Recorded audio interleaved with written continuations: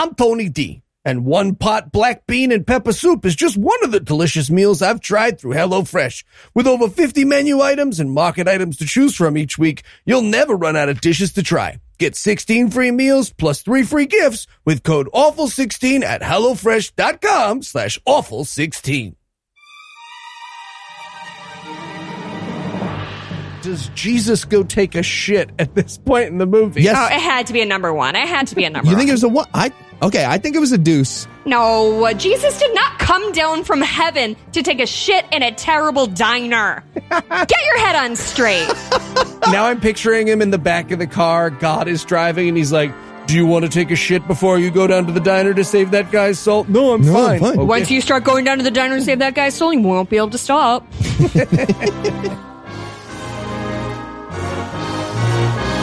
God awful movies.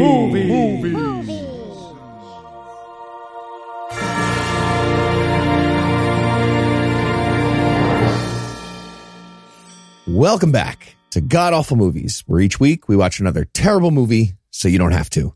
I'm your host, Heath Enright, and I'm joined by the pegapugnacious Eli Bosnick. Eli, how's it going? I'm fantastic, Heath. As our listeners are hearing this, I imagine that I am watching you, Noah, Thomas, and Nicola play codenames with guns to each other's heads. So I imagine I'm very happy. I feel like we enjoy. It's a fun game. Everybody's just having fun. It's the only way to play, though. You got to take it seriously. And with that out of the way, back again by very popular demand. We also have veteran guest masochist Jessica Blumke-Greif from the Friendly Atheist podcast, and also Cooper Duper, a Twin Peaks podcast for regular people. Jessica, welcome back. Thank you so much for having me back on, boys. Very excited. Ooh, and we've got an amazing movie, do we not? Jessica, Y'all. what are we going to be breaking down today? We watched Late One Night. It's the story of a sociopath who meets a psychopath in a diner, and they almost brawl. I do. And boys, Yeah, they do. guys, do you know when this movie was released? Because I looked it up while I was snooping around IMDb. Okay. I didn't cheat. I am going to say 1980. Okay. I think that's off. I'm going to guess based on the looks of the people, like 2000. Okay. It was released on September 1st, 2001. No. I screamed Okay. when I saw that. See? Okay. This is what happens when you make movies like this. Movies have Now we know consequences. the worst thing that happened in September that year. That's good to know. Artistically, Hashtag never forget. sociologically. All right. Well, gives you an idea. Eli, exactly how bad was the worst thing that happened in September of 2001, the movie? Yeah. Well, if you've always wondered what happens when the pathetic neediness of a sexual harasser meets the psychotic confidence of a street preacher, you will love this movie. It's I Hope the Whole Place Burns Down, the movie. If you ever watched a movie and been rooting for roof collapse or an on-set accident, well, then you'll love this Every one. week, Eli, every week. All right. Well, is there anything you'd like to nominate this one for being the best at being the worst at? This is a tough one this week. Yeah, this is tough. I said best, worst use of mid-20th century slang. Ooh. Yeah, and it's not set in the mid-20th century, I don't think. You're a phony. Yeah. Right. They're supposed to be in, like, modern times, right? The characters? It seemed to be Except for one supposed to be flashback? contemporary. Yeah. So I empathize with this movie's inability to talk like a human because this movie is going through what I went through at a toy store. Because as we've spoken about on the show before, me, Heath, Noah, we all worked at a toy store, except fuck is every third word that I say. And instead of being able to just not say the word fuck, I started to talk like a grandma trapped inside an escalator for 100 years. So that's what this movie is doing. It's, instead of being like, this fucking asshole, it's like, this phony Alan. Yeah. It's like, I'm sorry, did you say phony Alan as your line? Yeah, you know, he's a phony Alan. Looks like you hurt your face when you said it, too. Yeah. It's weird. Is that blood coming out of my nose? Yeah, and fun fact, it was coming out of Eli's nose for pretty much that whole time at that toy store. Sure was. Terrifying. While he was selling poison balloons or whatever the fuck that was. Hey, legally, those were never proven to be poison. Okay. Okay, Mr. Ex-bartender. Oh, we don't give people poison. Okay. That's different. It makes them happy first more. My poison made them The happy balloons too. did not make anybody happy. They were horrible. How dare you? You're giving them microplastics or whatever. This guy's just you know. Macroplastics. This was macro poison plastic. Just very big. plastic. Very obvious poison. Indeed. Okay, I was going to go with best worst. Jesus Christ has a goatee. Okay. Oh, this boy's look. So, okay, the movie was made in 2001, so that explains some of it. But a character that we're going to meet that will very obviously be Jesus, turns out to be Jesus, is wearing a goatee. So Jesus Christ, the savior of humanity, according to this movie, came back to earth and went with a goatee. It's What if so God troubling. was one of us? Never slime like one of God. us. Like, it's just so aggressively 2001. His whole look, his hair does not match his goatee for some reason. The goatee is like so short. He either purposely like made that decision or they were like, yesterday, can you grow a goatee by tomorrow? And like that was all he could do. It was a mess. Yeah. Because now you have to picture Jesus Christ of Nazareth up in heaven running into his dad, the God of the universe's room, and being like, huh? What do you think? Will I fit Get in the with fuck the out. 2001 humans? It's like, no, the way to fit in is to be John Legend in a white linen shirt. I keep telling you this. And I'm going to go with best worst response to the problem of evil. It's right at the end of the movie. I won't spoil it, but I think it's up there. I think it's up there for... Did they have a response to the problem? Well, I guess we'll get there. I No. missed it. We'll get there, yeah. I mean, I don't know. Okay. We're going to find out the hard way. Yeah. All right. I'm going to think about that for a second. We're going to take a quick break, and we'll be back to tell you all about Late One Night. Hi, I'm Eli Bosnick, and I'm a meme texter. If you're my friend or even a passing acquaintance, the chances are that I'm going to text you between 1 and 12 memes a day. It's true. It's so many. It's more than that, probably. Yeah, can confirm. He asks me a lot of horse questions. But if you've been sending out memes at premium rates, you might be missing out on amazing savings with Mint Mobile's Modern Family Plan. Wait, what's Mint Mobile? How dare you? Whatever. It's fine. Mint Mobile offers premium wireless starting at just $15 a month. Mint Mobile's secret sauce is that they're the first company to sell wireless service online only. They cut out the cost of retail stores and pass those sweet savings directly to you. It's true. Mint Mobile gave me a plan to try when they became an advertiser, and now my whole family is on Mint Mobile. All plans come with unlimited talk and text, plus high-speed data delivered on the nation's largest 5G network. So I know the baby bulldogs I'm sending to Heath are going to get there fast. Aw, you're getting bulldogs? Yeah, okay. I do like the Bulldogs, but that's like maybe 1 out of 4. The rest are just TikToks that I definitely don't want to watch. Okay, well, you should, because they're very funny. Anyways, No. use your own phone with any Mint Mobile plan and keep your same phone number along with all your existing contacts. To get your new wireless plan for just $15 a month, including the Modern Family Plan, go to mintmobile.com/gam. That's mintmobile.com/gam. Cut your wireless bill to $15 a month at mintmobile.com/gam. Mint Mobile, because if I don't text a picture of an angry looking animal to my wife with the caption, "It you," who will? All right, guys, it's time to write our Christian short film. Let me hear those ideas. Oh, okay. So what about a movie about a guy who doesn't believe in God, right? And he's just the worst. Like everybody hates him. So one night he goes to a diner and he meets this guy who's like a Christian. Oh, Yeah. oh, and he's like a total dick to him too. Yeah, yes. Like violently, sociopathically horrible. Exactly. Right. And the message of the movie is that he gets to go to heaven if he believes in Jesus. Love it. Right. Me So too. good, right?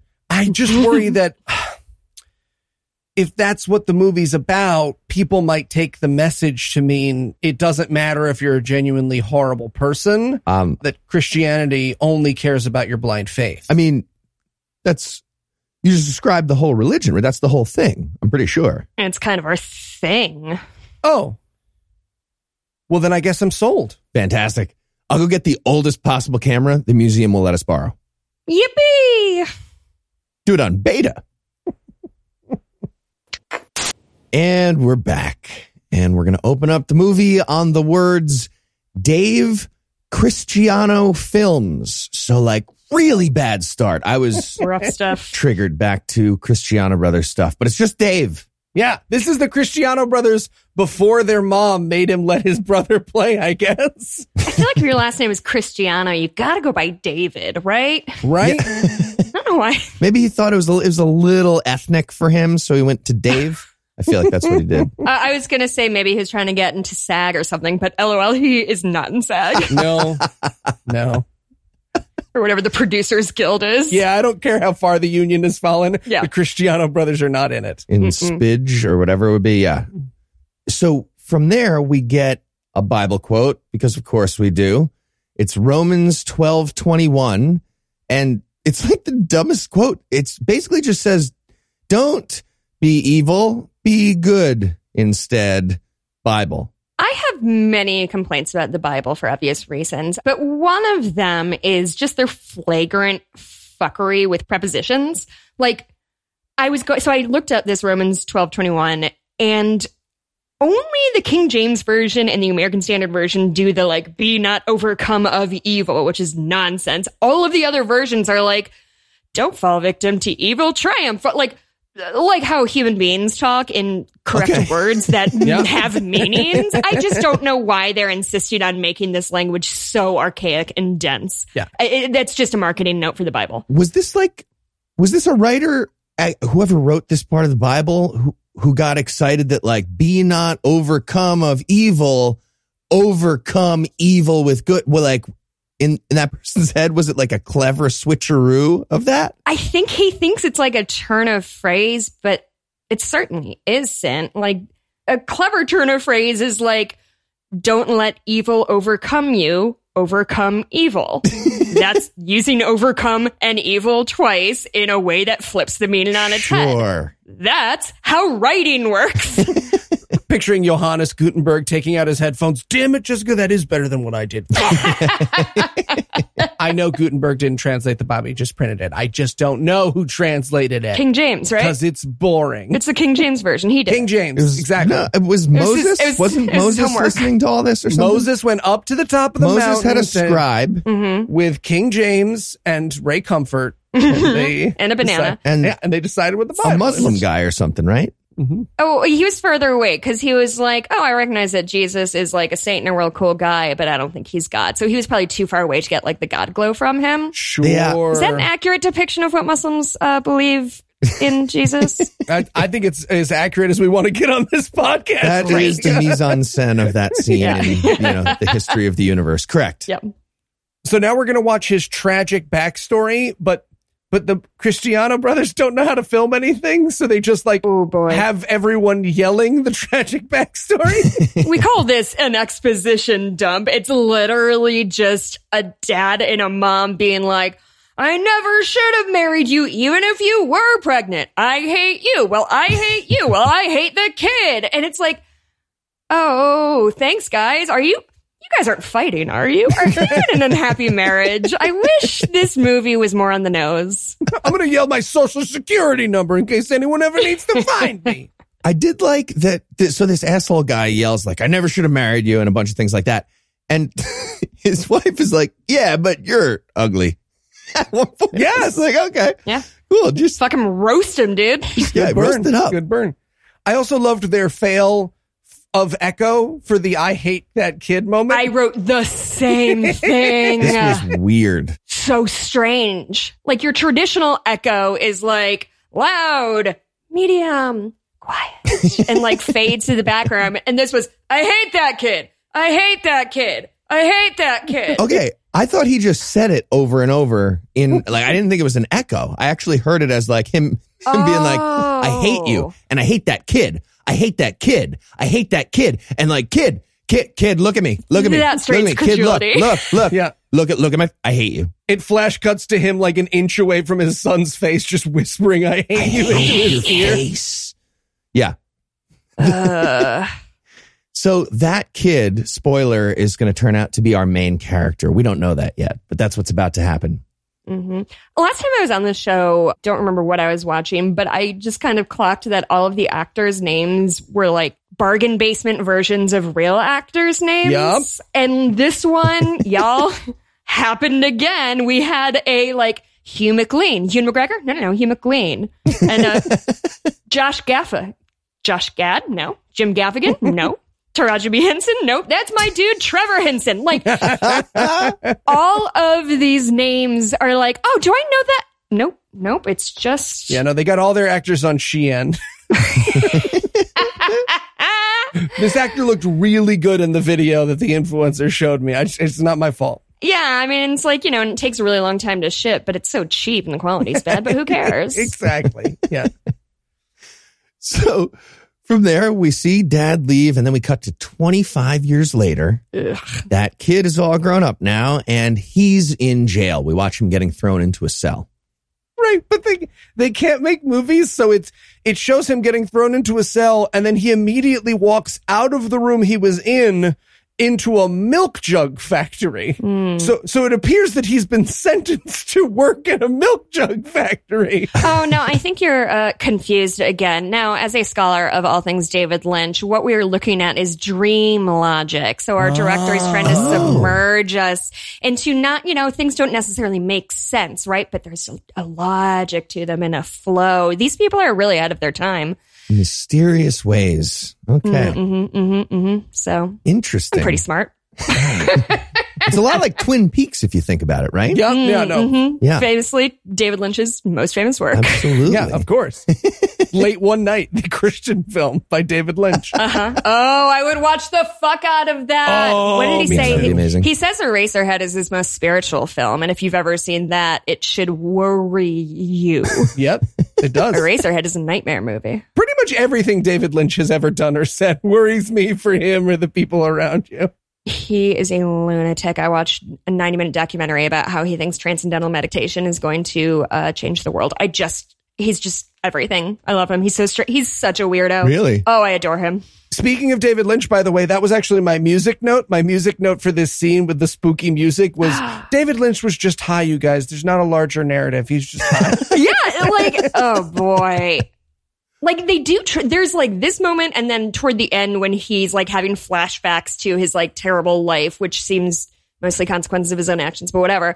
But they try to do the interstitial, he's yelling, and then it's factory noises, and this is stressful. They tried to do something for collectively 45 seconds of this movie, but they tried. Yeah, exactly. A for effort. Okay. So what they've established in the dream logic, but in real reality, I think his job in jail was watching the assembly line at the milk bottle factory, or is that his job after he gets out of jail? That's his job after he gets out of jail. Yeah. Okay. That's present day job. Well, the movie's not clear. I don't think the movie was sure about itself here. So his job after jail is milk bottling facility, where he just looks at milk. It's kind of confusing.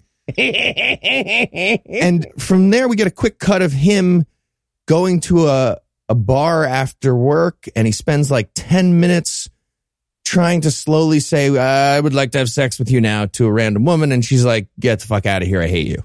Yeah, I wrote in my notes, he went to the Heath Enright School of Flirting. No, he didn't. No, he didn't. I wouldn't have said any of that. Burn. I would have said nothing and not Hello. talked to that woman. Today, welcome to the bar you're in.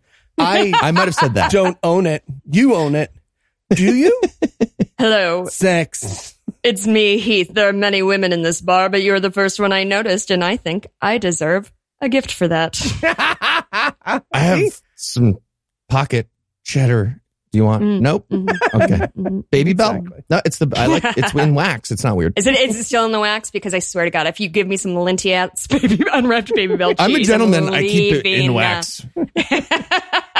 Always wrap up your baby, especially now in June of 2022. It's more important than ever. More important than ever. Love a good Bond Bell. Yeah. Come on. Okay. Who doesn't love a good Bond Bell? By the way, I will be calling my penis my baby bell from now on. I plan to never I have don't know if sex that's the again. brag you think it is, my friend. Actually, it's the name of one of our miniature horses at the barn that I work at. See? Is Baby Bell. Nice. Is that interesting? Is this good entertainment? I'll talk about fucking cheese all afternoon. Happily. We're really hitting it off here at this bar, talking about cheese now, right? She's leaving. Sure do love cheese. She's leaving. Yeah. So the lady in the movie tells him to drop dead. He walks out. I guess the whole point is that he's having a frustrating life. That's what we're meant to learn here. And this scene is going to be called back to you later. And he is like, no women will talk to me because God, or something like that. But this is the only like glimpse into his quote unquote flirting technique. And I know you have a lot of male listeners out there. And I just want to give you just some advice from your Midwestern 30-something friend. Don't monologue at people. They don't like it. Nobody likes it. A lot of broken hearts in the You know what's the key to flirting? Ask people questions about themselves and be interested in the answer. And if they say leave you alone, leave you alone. Fucking nailed it. I'm going to write a book. I'm the next guy with the hat. Mystery. That's like a really simple playbook right there. The go away part, I think, is very important if you're told Very to go. important. So after that, we get some more credits that they forgot about to put at the beginning. And then they reopen the movie with 3 guys. So we had 2 cold opens. Yeah, this is the second cold open of the movie. This is the tepid opening. The third. Yeah. And we reopen with 3 guys showing up to this diner just aggressively. Oh, boy. Yikes. I have never seen anyone walk into a diner with more dominant sexual energy than the protagonist of this movie. It is wild. His energy comes in 5 feet before he does. He is just like a ball of rage and wig. Can we talk about his hair, you guys? Yes. I genuinely was staring at it for so long, and finally I landed on it looks like film celluloid. Ooh. That sort of slick, like strips of film celluloid. It didn't seem to have individual hairs. It had more of like a... Interesting. I was going to go with Tina Turner wig, but for a baby on a regular man-sized head. Okay, I like that too. I think though, not to poke holes. I like that a little too much. I don't like this guy. I like your thing. I think a Tina Turner, you're going to get more hype from a Tina Turner wig, you know? Sure. Yeah. So these terrible people, one of them with film celluloid hair comes in. They're just peeing on the booths as they walk in to mark the other territory. They sit down in their favorite booth. They sexually harass the waitress, of course, because it's just, classic shenanigans of that. Immediately, too. Okay, just to be clear, for this character, out of the 2 scenes we have seen him in so far, he has bothered a woman in 2 of them. Spoiler alert, he will reflect on a 3rd scene immediately about bothering a woman. That's going to be a focus. It's his only character trait. Yeah. There's also this fantastic moment where he's like, oh, you're such a good person. And she's like, fuck you. Nobody cares. Everyone hates you. And he's like, we banter. Ladies, right? But his response to fuck you, by the way, is that he's not going to tip. Yeah. So, he is truly the worst embodied human that could be in the movie. Horrible. Can I add something to my list of Jess's tips for boys? Yes, go. Sorry, I just really tickled my... We are renaming the podcast Tips for Boys, by the way. I really tickled myself with that one. Anyway, just for boys. The other one is don't coerce women by threatening their livelihood in order for them to go out with you. That's not cool. You said don't do that. Don't tell a woman that she will not get paid for the job that she depends on to feed herself, her family, keep a roof over her head, etc. Yeah. Don't threaten to withhold the money that might prevent her from doing so because she won't go out with you. That is just... I'm going to put a star next to that one, actually. Yeah, that's scooch right that at up the top the of the list. Right, exactly. Right up there. And you don't tip. You're allowed. There should be some serious, crazy, normally not legal things that you're allowed to do if somebody doesn't tip. That needs some kind of ejector. If the Supreme seat. Court's going to do one good thing, put this in. Fuck. People are monsters. State by state, even. Yeah. And this, by the way, is also where we meet the owner of the diner. Does this guy ever get a name? Jackson. Jackson. Yeah. They yell it so many times. Jackson will serve only one purpose in the movie, which is no matter how badly the protagonist acts, he will apologize to everyone in the room and then let Larry keep acting that way.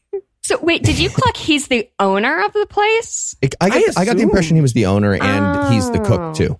Yeah, I thought he was just the cook, but that tracks. Okay, all right. This thing has layers, real deep, three-dimensional characters. We also meet, actually, I was about to say an important character. No, it doesn't matter at all. But we meet a street preacher for a second who's outside of the diner, and he's like, God loves you. Oh, they're gone, and people are just walking right past him. He's doing badly with street preaching. We just see that for a second. Yeah. People are ignoring his pamphlets. To set up mostly nothing later. Oh, we do get one little prop. His pamphlet shows up in the story. Okay. I really do hate in these movies when they try to drum up sympathy for a character who's doing something like this, just in, street corner preaching, as if like they're the good guy and everybody else who's just like trying to like get to lunch or pick up their kid who's walking by and ignoring this man who's demanding their attention in a public space. And it's like, yeah, everyone sure is assholes to you, dude. Like, no, you're still the bad guy. You're the one bothering people. No, get out of the way. I'm delivering food to people who need it.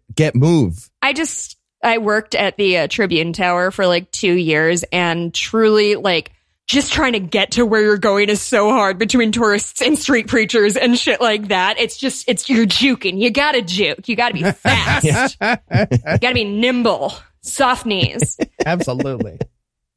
Yeah, so street preacher's doing very badly. We go back inside and we see the three assholes just bullshitting with each other about work. And one of them's like, hey, tell the story about the woman that you're harassing at work. Tell it. Tell the other guy. Tell the other guy right now. And that's what we get here. Well, this is why it's so confusing. He introduces it by saying, so how's your girlfriend doing? And spoiler alert, the entirety of the story will be the levels of sexual harassment like that he has subjected this poor woman to. So much so that his boss in, as we learned, 2001 is like, hey man, it's 2001 and you're too much. You got to stop sexually harassing this lady. Yeah, I'm very excited to talk about that scene. It's horrible. Yeah. Well, I was also confused immediately when he said, well, how's your girlfriend? He's like, oh, she'll be going out with me by next week. I thought they were talking about the waitress who just left because none of the women have names. They do not. No. Don't know. Anyway. No, different harassed victim. Yes. So yeah, we get a doodly-doo here of shitty guy number one, Larry is his name, telling the story of the woman he's harassing at work. And we watch it happen. Okay. And I just want to get a little meta for a second. Okay. In making this movie, they had one establishing conversation they chose to make us sympathetic to its protagonist, right? They chose one conversation, and that conversation will be, so I'm making this woman's life hell with my sexual advances, right? Do you think we're meant to feel sympathy for him? I do not think they did that work for us. Because this is when we learn he's an atheist. Sure. Well, that automatically makes him a bad person. But just like, I'm not sure that we're supposed to. That's what, and we're going to come back to this at the end, but I don't understand the arc of this movie because nobody, or the point of this movie, because nobody has a character arc. Like, this guy starts out as an asshole and ends up as an asshole who's like confused. So like, what's the point of this? What did we do here? Like, are we supposed to feel sympathy for the guy who's a serial sexual harasser? Because it's not as if at the end he's like, oh, I'm going to keep my hands and my words to myself. Like, no. What are we doing here? No, he's going to learn a much more important lesson about vaguely Christianity, but not that at all. Absolutely not. But yes, we just watch him harass this woman and then like brag about it with his buddies at work, being like, she loves me. Do we watch him harass her? Or do we just listen to him brag about it? Yeah, they couldn't even find an actress. Like, they didn't cast a woman to be this person. And I don't think she has a name either. No, literally not named. And so all we get is this like long walk and talk scene like they're in a fucking Aaron Sorkin movie. And they're just talking about how he loves harassing women and how fuck Christians and like, end of, like, it's just so wild. And his little, like, gremlins around him, his henchmen are Disney villain buffoons. Yeah. They're like cackling, dark birds on the shoulders of witches that are like, okay, you're doing it a little much. 100%. I was getting vibes of the two guys from 101 Dalmatians.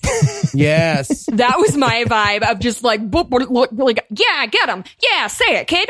You got him this time. All they do is hype him up like they're fucking... So many times that happens. They're actually like, rabble, like it's constant. Yes, it's ridiculous. Even when they don't know how to support him, right? He'll be like, so I'm harassing her, right? And she says stop. And they're like, yeah, stop. Don't stop. What do you want us to say? I'm confused. Is this good or bad, my dude? Just go with a general ooh if you're not sure. So, okay, sorry, Larry. Ooh, good. Got it. Oh, yeah. There you go. Ugh. And again, I just have to point out the Christianity in the Christian film. Whenever he describes bad behavior, he has to remind us it's because he's an atheist. Oh, my God. Right? He'll just be like, yeah, so I'm harassing her, right? She calls the cops. I try to fight the cops, but they have their knees in my back. Anyways, I'm an atheist. I would like to ask sort of a meta question about this scene from you two who have seen many more movies like this. And sorry, every episode I'm on, I'm going to see this in a feminist lens. So here we go. These guys. Okay, so our main guy, Larry, he is the one who's saying that he's harassing everybody. And while they're not necessarily being like, hey, dude, that's fucked up, they're kind of like rolling their eyes behind his back and like, ugh, this idiot. So the read I got from it was, oh, this guy's an asshole and all the other guys know it. They're just not doing anything about it. Right. Well, one of them is a Christian. The one good guy, according to the movie, is his buddy Riley. In the Doodly-Doo, who's the one Christian guy at work who's like, you should stop harassing our coworker. She's Christian. Oh, is that who that is? Yeah. The one who's in his Bible study group? Yes, exactly. Oh, so it's a Christian is better than this. What I was going to kind of extol is like, I thought, so when I was growing up, I was born in 1985. So in like this era, I'm 14, 15 years old. And that was what I was taught is like, oh, if you just keep asking her out, she'll say yes. Or they're pulling your pigtails because he likes you. And that was the culture I was indoctrinated to. And my understanding was dudes just didn't know that shit is inappropriate. That's always how it's been sold to me. Like, oh, nobody's ever taught dudes that like pulling pigtails is bad because... And you shouldn't have to be taught that. I don't understand. Like, no, we weren't taught that, but we shouldn't need to be taught that. That's insane. No. And you've got to add to that this is through the evangelical Christian worldview, right? So this isn't even like our shitty upbringing. This is the shittiest form of upbringing when we were kids. Yeah, right. Exactly. But so I guess my point of confusion then is in one breath, in one scene, I guess, they are both telling us that, like, yes, men do serially harass women frequently. It's a huge problem. But the Christian right is also going to disbelieve any woman with allegations of abuse. God. Yes. So they're portraying this. They know this is the kind of behavior that predatory men have. Yeah. But they still don't believe women when they say they are victims of said issues. Anyway. And that confusion is actually exemplified in this next scene with the boss, right? Mm-hmm. Yes. Because it's written by evangelical Christians, so we have to watch this boss's dialogue like be in a fight with itself as he's trying to yell at him. Yeah. Oh, I'm so excited to talk about the boss thing. But before we get there, there is a moment that I genuinely, like, my heart skipped a beat because he's saying to Riley, I'll pretend I didn't hear that, you fake. And I thought he was about to drop some homophobic slurs. And like my heart skipped a beat. I genuinely thought he was about to like call him the F slur. And I was like, oh, this just changed. Oh, I feel like that was the fourth time there was I was a cut. gonna say, and like they kept being like, don't use a slur. We'll get in trouble. You just can't. You got it. And he just barely made it on like the fifth try. The entire blooper reel of this short film is oh my God. hate crimes. I just hate crimes. 100%. 100%. So, yeah, we get the doodly-doo about the horrible harassment. And then we get later that day, this is still in the doodly-doo, Larry the atheist he's doing his job of watching milk, and he gets called into the boss's office for a meeting. Okay, I just have to talk. I know we're going to get to the boss's office and the insanity that conversation is, but I just have to point out that the guy who calls him, he's like, hey, the boss wants to see you, does the I'll stare at the milk cartons for you while you have your meeting. So funny. It's weird.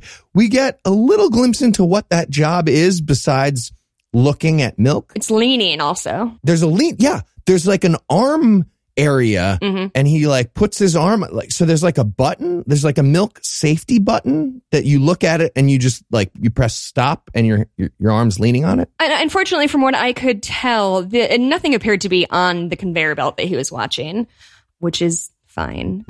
But you know what? Credit where credit's due. They had matching uniforms, which is like more than a lot of these movies can say. So yep. A lot more than a lot of these films can muster. Yeah. Oh, this is the part, the note I left. In this movie, I don't know if we've said, is like 28 minutes long. And I just left a note. I'm trying to encourage myself to stop pausing because I'm hungry, but I won't eat till I finish this dumb wig movie.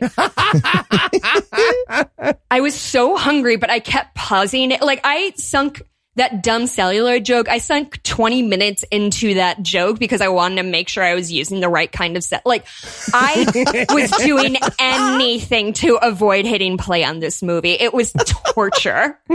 And then I watched it again today because I'm an idiot. Just a beautiful steak dinner getting cold on the table next to you. Yes, exactly. It's not the inside of an audio cassette. Damn it, what is it, Jessica? Okay, so now it's time, and again, I love this so much because Jessica, you set it up so perfectly, right? These are evangelical Christians. They do rape apology for a living, but we've got to watch their version of a stop sexually harassing your employee conversation. So the boss opens with, stop sexually harassing that lady. It's a tightrope that they walk here where we are meant to, like, right? Larry's the bad guy. Eli, I think you keep calling him the protagonist. Counterpoint, I don't think he's the protagonist. I think he's the antagonist. I think Jesus is the protagonist. He's the person the camera's pointed at. That's very fair. That's not what protagonist is. He's atheist. He's definitely the antagonist. Yeah. So he comes in. All right. So he walks in the room and this guy, this boss is saying to our antagonist, you have to stop harassing this person. We know he's the antagonist, so we know it's bad that he's harassing it. But then we have to watch this dude like couch everything of like, hey, just ignore her. Just pretend she's not there. There's no talk of like disciplinary. Well, actually, we'll get to that in a second. There's no talk of like legal actions and here's what a harassment is and why it's inappropriate in the workplace. Or even that what he's doing is wrong. Yeah. Yeah. It's just that she's complaining. It's not morally or ethically wrong. Look, we all love a little sexual harassment now and then. You just got one of those broads who doesn't like it, Larry. Yeah. You got to aim for a different target. His literal response when he says, stop sexually harassing that girl is, I'm not bothering anybody. I just wrote in my notes, that is super duper not a denial of sexual harassment. That's the opposite. And objectively not true. He's here because he was actively bothering somebody and she complained about it. It's just not true on any stripe. Okay. And the actual advice from the boss is insane. It's, he says, technically, I want you to stop harassing this woman. No, but he wants him to do the Mike Pence rule. But yes, right. Don't be in a room with her. Yes, he says instead of doing that, pretend she literally doesn't exist and just never acknowledge her. Don't be in the room with her.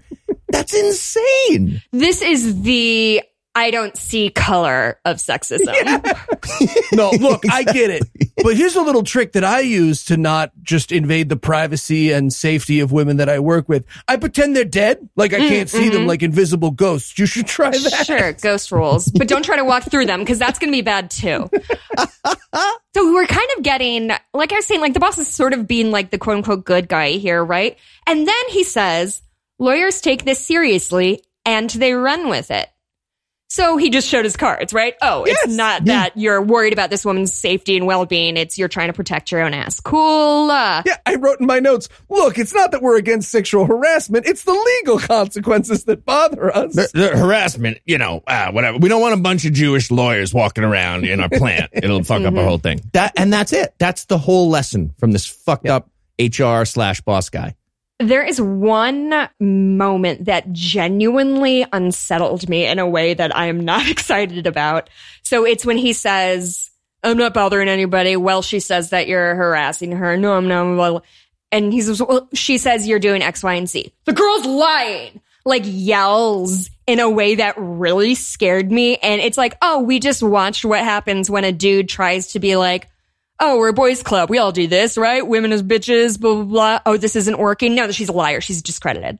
Yeah. Like, this man is slimy as fuck. His reaction is so violently emotional. I thought he was about to be appointed a Supreme Court justice. Woo! Does he like beer, though? And then this scene ends on a fucking fantastic line. I love it so much. He's like, hey, just so you know, she has value. She actually works at a computer. You stare at milk and just demonstrated in this movie that you can be easily replaced because we watched someone replace you. Stop or you're fired. And his response is, I have ears. This dude, this boss castrated this man.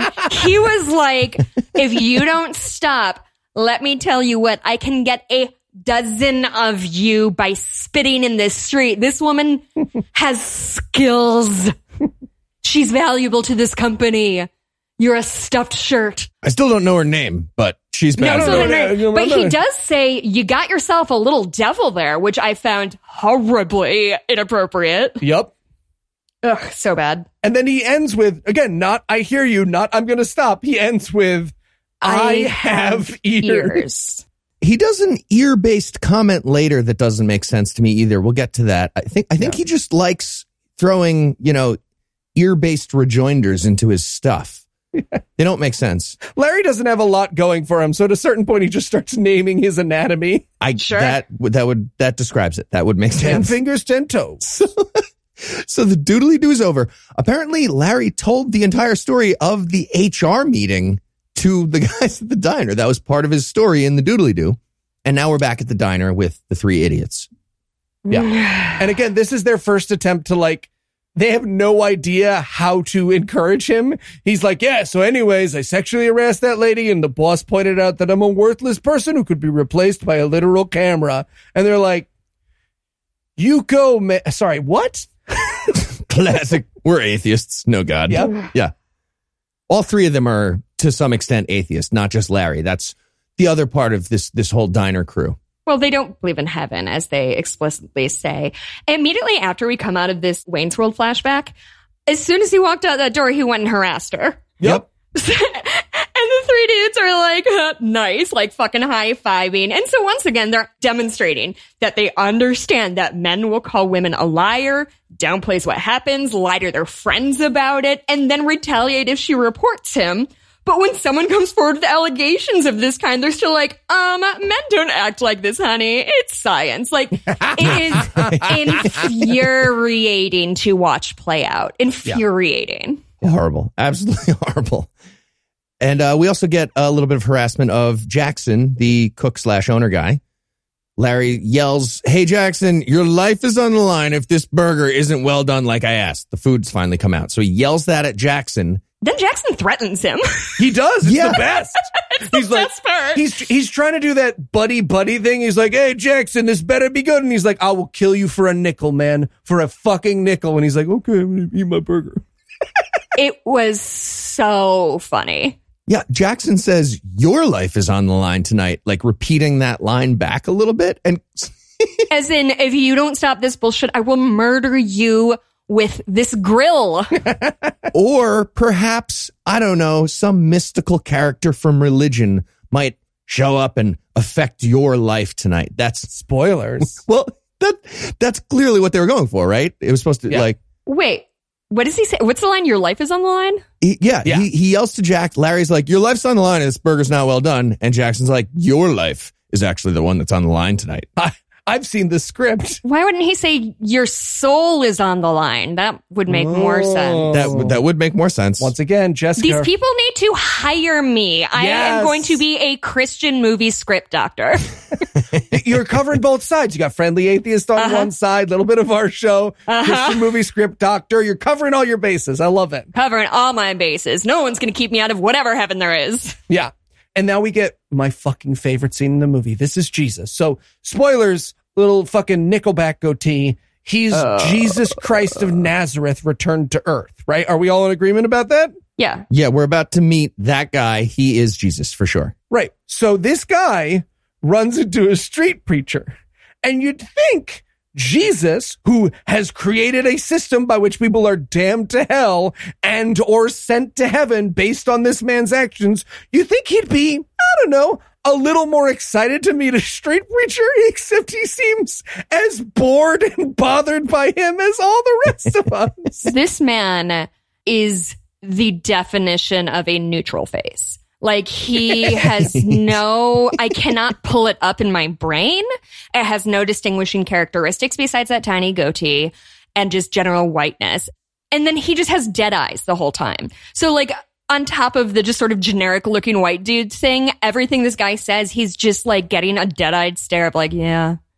It's just mayo. It's just all mayo. If you make no choices for your character on Tony Hawk Pro Skater, this actor is what comes out, right? If you just press the A button right away to start. Video game joke. Exactly. You get this guy. But there's this fucking incredible moment that I'm absolutely going to use. He's like, hey, man, do you know about Jesus? And again, Jesus is like, yeah, no, I know about Jesus. And he's like, do you know that he died for you? And he's like, yep, I am aware of that. And he's like, okay. Most people tell me to fuck myself and throw out my pamphlets. I don't really know what to do here. He's the dog that caught the car. He doesn't know what to do now. Exactly, Absolutely.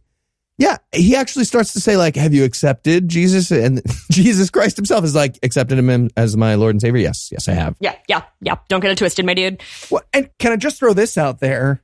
Little bit of a jerk move if you're Jesus Christ, not to mention it to the street preacher outside. Or like, right? Show me him just like gently touching his arm, and then later we see him like that guy being prosperous somehow. Like, love it.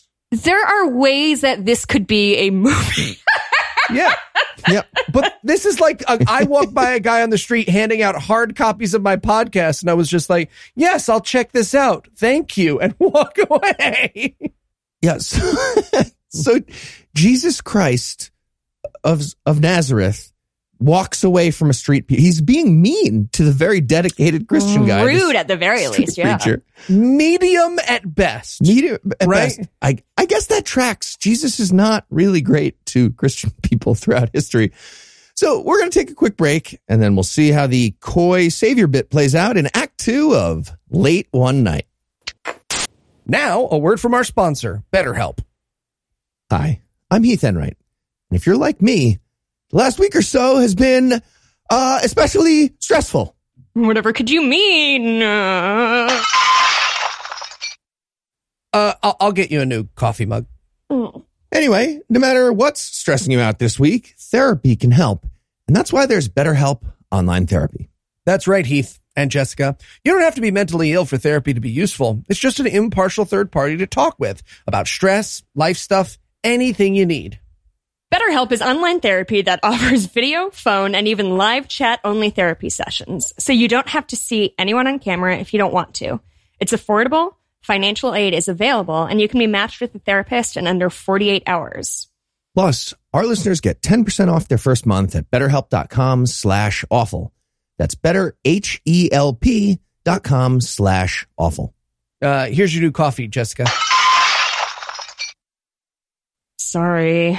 No, it's cool. We started ordering these in bulk for Lucinda in 2016, so. Nice. Another beautiful day of being me. Larry. Good morning, Mrs. Nickleby. Fuck you, Larry. Hello there, Mr. Postman. Bite my ass, Larry. Well, good morning, Janine. How's my favorite girl today? I literally reported you in the hopes of getting you fired. As usual. Hey, look, boss man. How's it hanging? Literally any chance to fire you, man. Just please put your hands in the machines or something. Always joking. Excuse me? Yeah. I just want you to know that Jesus loves you. Wow, this guy's an asshole, am I right? Fuck you. Okay. I'm the protagonist. And we're back. When we left off, Jesus Christ was treating a street preacher like a guy trying to give you a CD in Times Square. And now the savior of humanity is walking into a shitty diner. So, in the fiction of this movie, is this like an Ebenezer Scrooge thing that like Jesus thought he was so evil that he needed to send 3 ghosts or himself or whatever to teach him a lesson? Like, is that the fiction of this movie? Or is it just genuinely Jesus just wanders into bars and diners across the continental United States? I think he was just hungry. But yeah, like doing the ghosts of Christmas, like he is 3 ghosts, right? So like he can do all 3 together. Mm-hmm. That's true. Also, like, I love the idea that Jesus was like, oh, this is one of my most lost children. I must reach out to him. But his only tactic is getting the shit beat out of him and getting nailed to a piece of wood. So he just sits there sadly getting picked on by this guy for the rest of the film. And as soon, like, it's not, so we know why this guy is an asshole, right? Among other things, he's a serial sexual harasser and general harasser of people. And so Jesus comes in and is like, you should try reading the Bible, my dude. Yeah. You can't say, hey, respect women and their space and their privacy. Like, this is just the way how, like, rape isn't in the 10 Commandments, and that's how I know the 10 Commandments are fucking worthless. Like, there are things you guys could fix and regulate, and you just opted out. So your plan, sure, is go sit, order a chicken sandwich, and get yelled at by a dude. Fine. Yeah. Cool, Jesus. Great use of your time. To be clear, what the creator of the universe decides to talk about with this known sexual harasser is, you should read the Bible. Jesus is coming back soon. End of conversation. And he just, okay, here's the problem I have with this and like people pitching Christianity in general is they just say, just read the Bible. Like, do they want me to start at Genesis and read all the way through? Because that is not a good marketing campaign for Christianity. You cannot be like, it would be like if I was like, oh, you know what's really good? The Harry Potter series. Here's it all bound into one giant tome. Have fun. Enjoy it. Here's J.K. Rowling's tweets. Start with those. So this dude sits down and our man Larry, like, does the serial, like, he's really treating Jesus like the way he would treat a woman who has drawn his ire of like, hey, what's your name? What's your name? And then yells at him about the burger. And then like fucking Jackson comes out and Larry is like, he wants a burger. And it's like, what are you doing, sir? This is not how you conduct yourself in public. You don't yell over people like this. You're some kind of atheist? Calm down. See, this is where the alternate take on this character entered my mind, that like, maybe Larry's not a sexual harasser. Maybe this is literally the only way he knows how to interact with all human beings. I think that theory holds water. Yeah, I wanted a flash cut of him at the post office being like, oh, hey there, Mr. Postbox. Do you want this? Dude, it's made of metal. Fine, here, I'll put it in. What's your name? Just so strange. And then he's got like fucking Crab and Goyle behind him. Just like everything he says is like, yeah, you tell him, Larry. Yeah. Like, it's so strange. And it feels like, it's just so strange. I can't understand it. Also, he does my favorite thing where he yells, I'm just trying to be friendly. Like, the worst. The worst thing a human man can say. Yeah, Horrible. I'm just trying to be friendly is never that sentence. No one has ever said and meant that, right? They're always either backing away from or creeping towards a victim at that point. Same with, I'm just trying to give you a compliment. Same. Yeah. And the next thing he's going to say is, I thought this was America. Is this not America? That's happening next. Maybe a flag or a gun is coming out. Maybe both. Mm-hmm. And then Jesus gets up and they all start narrating what he's doing. Did you catch that? Yes. He stands up and the guys are like, oh, where's he going? Where's he going? Is he leaving? No, he's not leaving. And like, it's so weird. I thought he was coming to sit down at their table, which again is a better movie. Look at this guy. He's walking in a diner. Ha! Idiot. Walking in a bathroom. diner. Fucking bathroom. But this does bring up the question, does Jesus go take a shit at this point in the movie? Yes. Oh, it had to be a number one. It had to be a number You think one. it was a what? I think it was a deuce. No, Jesus did not come down from heaven to take a shit in a terrible diner. Get your head on straight. Now I'm picturing him in the back of the car. God is driving and he's like, do you want to take a shit before you go down to the diner to save that guy's soul? No, I'm fine. Okay. Once you start going down to the diner to save that guy's soul, you won't be able to stop. Okay, so Jesus, I'm sure, the person on earth shits, he uses the bathroom, but Jesus is now like the ghost who comes. Do you think he's using restrooms in this form? That was my question.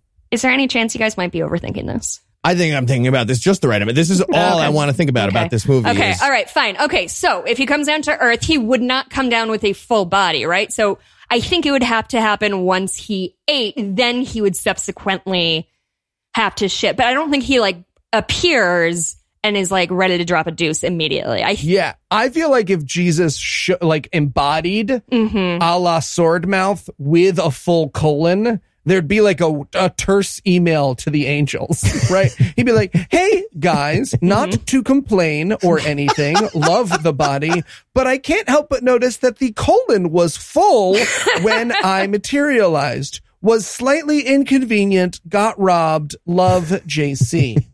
And then he sends the body back with a sticker that says, be kind, rewind. That was the only joke I could think of about making sure it's not full of shit when he gets it next time. That's excellent. I'll workshop some stuff and get it back to you. Guys, there will be an addendum to this episode of the podcast, Scam 360B. It'll be out in a couple of weeks with Jess's best takes on that bit. I'm gonna sell an annotated copy of this so I can explain all my jokes and where they came from and how long I took to think them up. The Heath Enright story. Yeah. The answer is always no time at all because everything I say is just garbage that comes out of my mouth. Go ahead. Oh, the Eli Bosnick story. See, now we're switching it around. Yeah, I'm in the right place for this. Yeah, exactly. You're in a safe space here, both for over and under thinking. Welcome home. So Jesus goes to number one or number two, something, the bathroom, and Larry decides he's going to steal the wallet from this guy. Goes into the jacket. He doesn't find a wallet. He finds a Jesus pamphlet from the street preacher outside. So he takes that and goes and sits back down. So you think he was trying to steal from him? My read was that he was just trying to figure out who this dude was and was just snooping in just a general assholery way. But I mean, who fucking knows?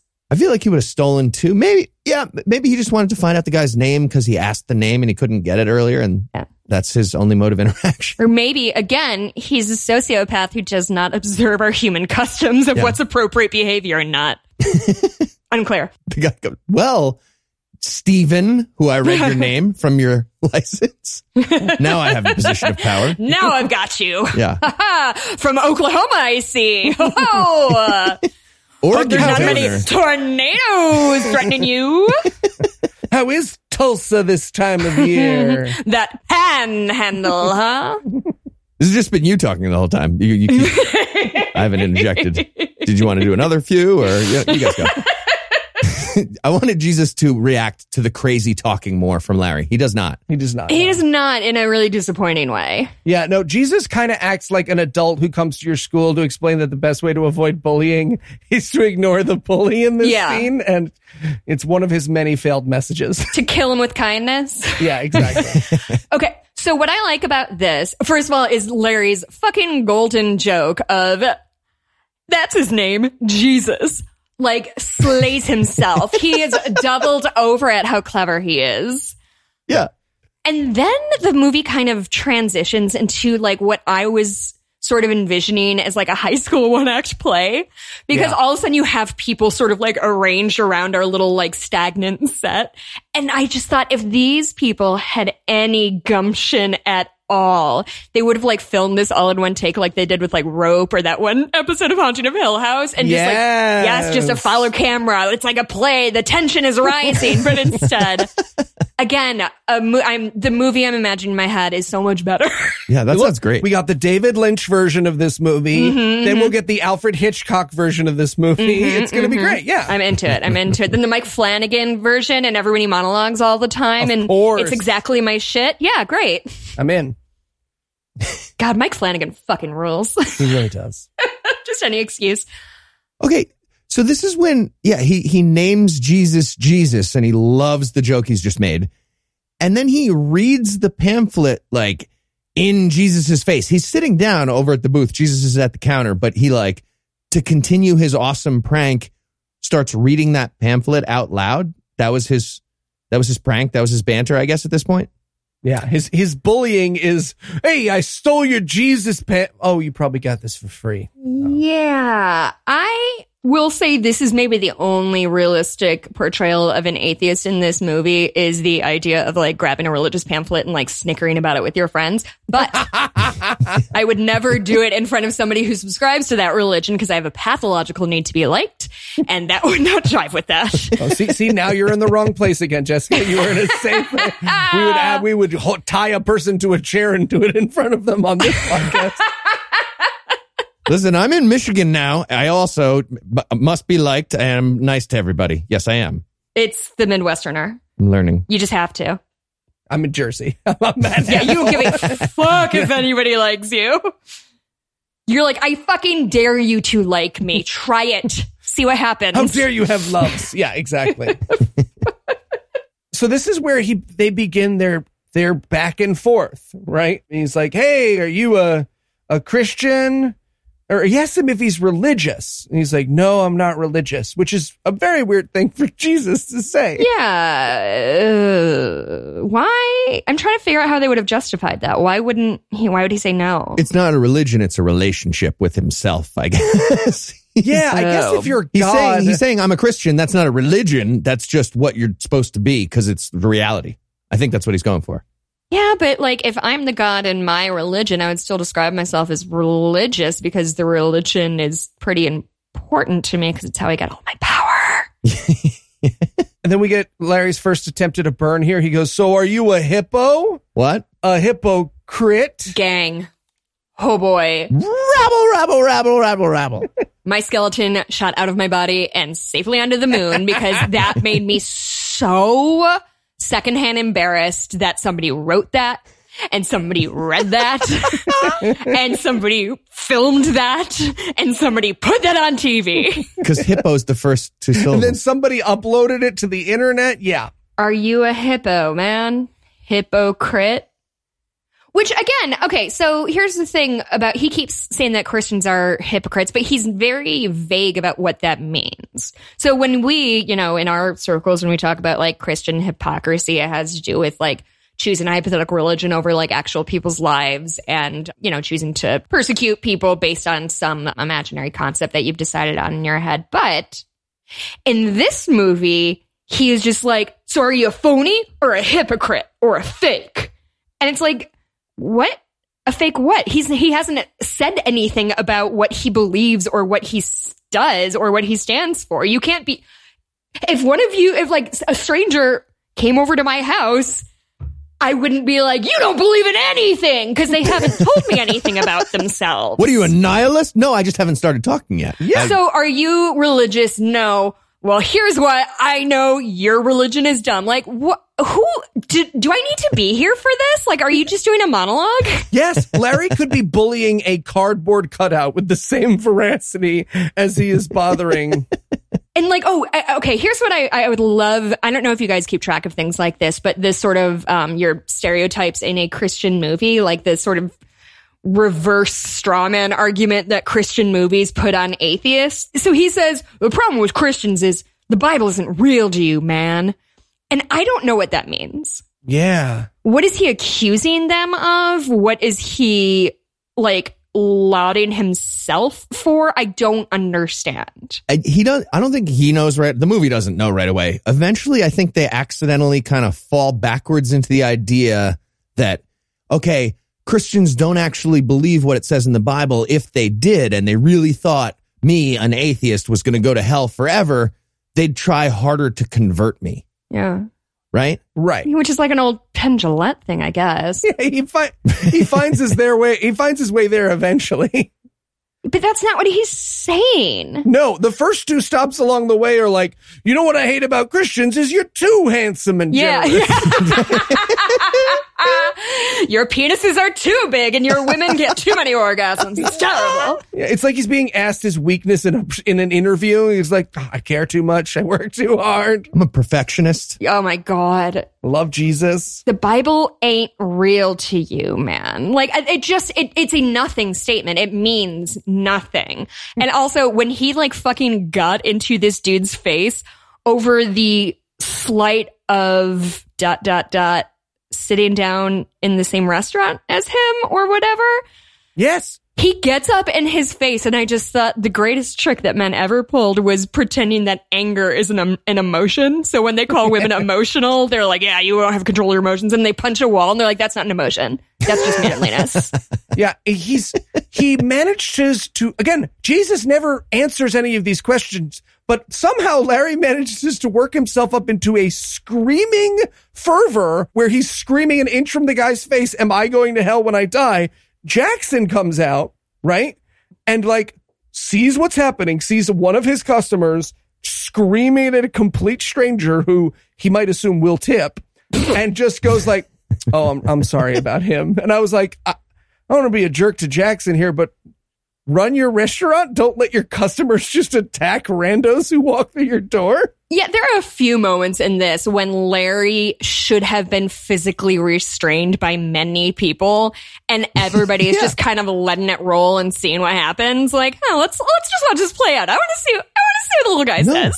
He's terrified. He needs to go to jail now. Yeah, this like, man needs right to be away. in jail immediately. Like, truly, they need mandated reporters at this place. That poor woman who complained about him in her Bible study class. We need mandated reporters all over the place, you guys. This is not okay. Right. So it's just, this man, a monster. Also, you mentioned the reverse straw man argument thing, which, yes, they absolutely did. And then they also do just the straight up straw man. Like the people who made this movie are like, all right, well, what are atheists like? We're having an atheist antagonist. Let's get that going. And the thing they landed on, I just wrote this to remind myself, the movie thinks that atheist means like angry milk factory worker ruining a nice night at the Waffle House for Jesus Christ of Nazareth. That's what they wrote. Yep. Which, like, Laverne and Shirley worked at a milk factory. Like, they were perfectly happy and had thriving social lives. I don't understand why this guy is blaming the milk factory on everything. Yes.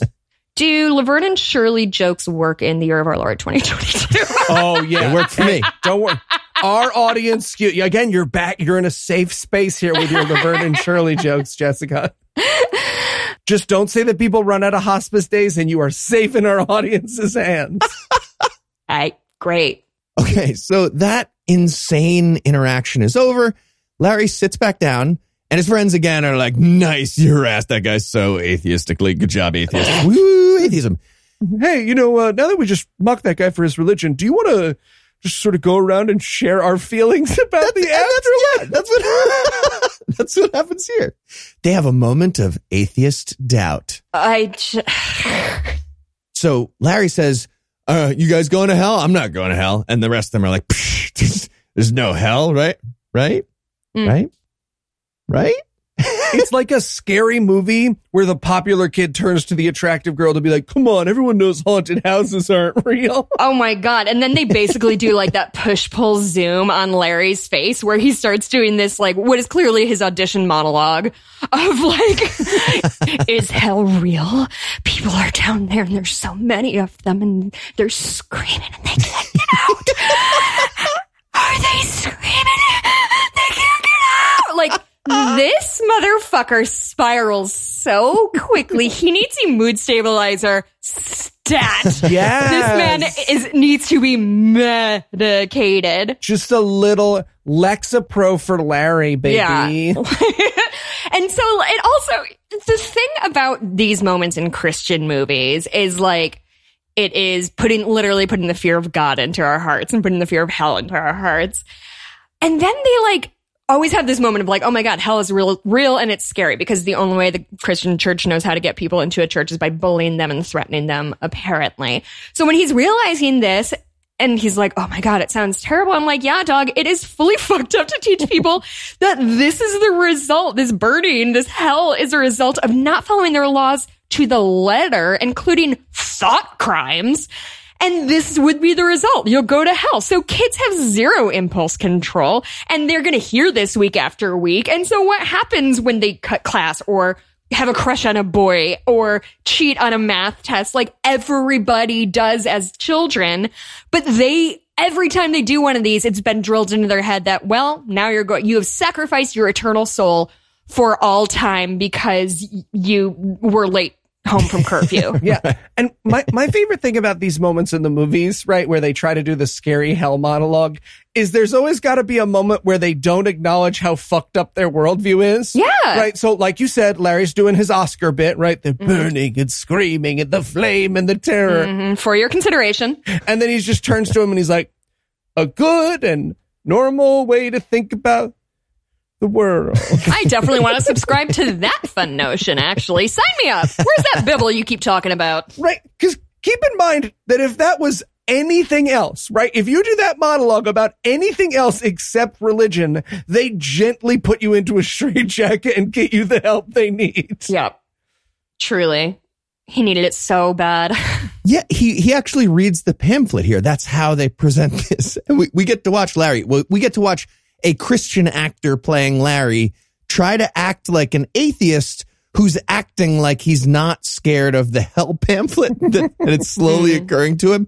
So he's like 9 levels in and he's very confused. He doesn't know what to do. And he's just reading it being like, we're all sinners. What if there is a hell? Hold on. Wait a second. Yeah, right. It's almost literally, wait a minute. Yeah, just like that. And then all 3 of them just like look at each other at the same time, and we get some really silly music too. We get spooky music. It's music. Just like these 3 piano keys know what you did last summer. Your fucking Catholic school middle teacher dressed as the devil could be cackling in a mirror, and it would be as serious as this music is. I have written down in my notes that he says 9 out of 10 church people in hell are church members. Did either of you clock that? Yes, yeah, he just said that is what he said. Is that a thing people say? Is that like a known thing of like... I think that's an OG Larry original. As an atheist, I just announced that to diners full of people. Whenever I go to Denny's, basically, I'm like, 90% of hell is Christian people because, obviously... And just the way he delivered it, I didn't know how he felt about the fact that... Because at first he was like kind of snide about it. And what is this movie? Why did I spend so much of my... It just seems to me that all he is saying is even if you go to church and do all of these things, you have a 90% chance of still ending up in hell, and you don't even get to fuck on earth. So, like, what are we doing here? Yeah, they don't know. Jesus Christ of Nazareth doesn't know what to say at that point. He just looks over and he's like, fuck yeah, it's probably a lot of people in hell they would say they're Christian. Is it Jehovah's Witnesses who have the 144,000 people in heaven rule? Is that Jehovah's Witnesses? That's the Jehovah's. Oh, there's a hard limit? Yeah. It's like Bitcoin? Did you not know this? Yeah. Or it's not like Bitcoin. It's like IOTA. Listen, I've gone the last 5 years not understanding what Bitcoin was, and now that it's gone, you cannot make me learn it now. Heath, you've never made our podcast a less safe space than when you tried to relate to Bitcoin. Sorry, it's like... My dude, read the room, okay? Give me a horse metaphor. Jessica, I'm just trying to be friendly, Jessica. Do it horses, and then lead us into the third act. Oh, Horse metaphor. So horses... Nope. Imagine if all the horses were on one long chain. It's like money made of horses. Yeah. Okay, so... In terms of this actual movie, I'm not even sure when it happened, but somewhere along the way, there was a slight shift in momentum for these atheist milk people. Kind of snuck up out of nowhere. So no, it didn't. It was really obvious.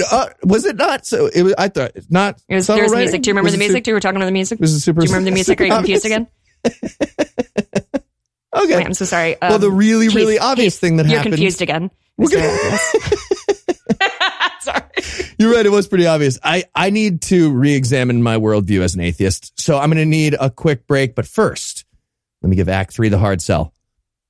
Will rational arguments from the Atheism Diner team win the day with Jesus Christ? Will Jesus leave a pamphlet instead of a tip? Will we get to watch Jackson beat Jesus Christ to death with a spatula and make me very happy for that moment. Mm-hmm. Find out the answer to these questions and more. No, he won't. He won't. When we return for the scattered, smothered, and covered conclusion of Late One Night. It's a Waffle House reference. I would watch a John Wick movie about Jackson finally losing his shit. Yes. There's that Kickstarter. Hey, Jessica. Yes, Eli? Would you ever wear headphones while riding a horse? Probably not. Well, what if I told you there was a wireless earbud made especially for horse riding? Raycon wireless earbuds. That seems super specific. No. They sound incredible. Raycon's everyday earbuds look, feel, and sound better than ever. With optimized gel tips for the perfect in-ear fit, these earbuds are so comfortable, and they will not budge. Trust me. Plus, Raycons offer 3 sound profiles to match what you're listening to, plus noise isolation and awareness mode, so you can choose between being immersed in sound or being able to hear your surroundings when you need to. So you can hear a horse if it does its mating call. Horses don't have mating calls. I, Heath Enright, personally use my Raycons when I'm walking around, working out, or even longboarding, and I personally recommend them. Raycons give you 8 hours of playtime and a 32-hour battery life. Then, when you need to charge, it's super easy. You can even do it wirelessly. And this is a huge selling point. With Raycons, you get the same quality audio as other premium audio brands, but at half the price. Yes, really. So check out Raycon's wireless earbuds. My guess is that you're going to want to leave them a 5-star review. Go to buyraycon.com/GAM today to get 15% off your Raycon order. That's buyraycon.com/GAM to score 15% off. Buyraycon.com/GAM. Raycons, horse headphones for horses and the people who ride them. I feel like you might not get paid for this ad. The truth will out, Jessica. Excuse me, sir. Do you know that Jesus loves you? Why, yes, I do. And you know he died so that you could live forever? Mm-hmm. Yeah, I do. Okay. And do you know if you dedicate your life to him, you can live by his side forever in heaven, eternal? I do know that. Yes, I am saved and I have dedicated my life to Christ. Great. Okay, wonderful. Sorry, I have no idea what to do at this point. Nobody ever said all yeses before to my questions. Sure, I bet. Yeah. You want to go do some heroin? Yes, heroin. Okay, awesome. We can talk about Jesus while we do the heroin together. Already know about Jesus, man. Right. Sorry. Yeah, just the heroin then. Yep. Great. Okay.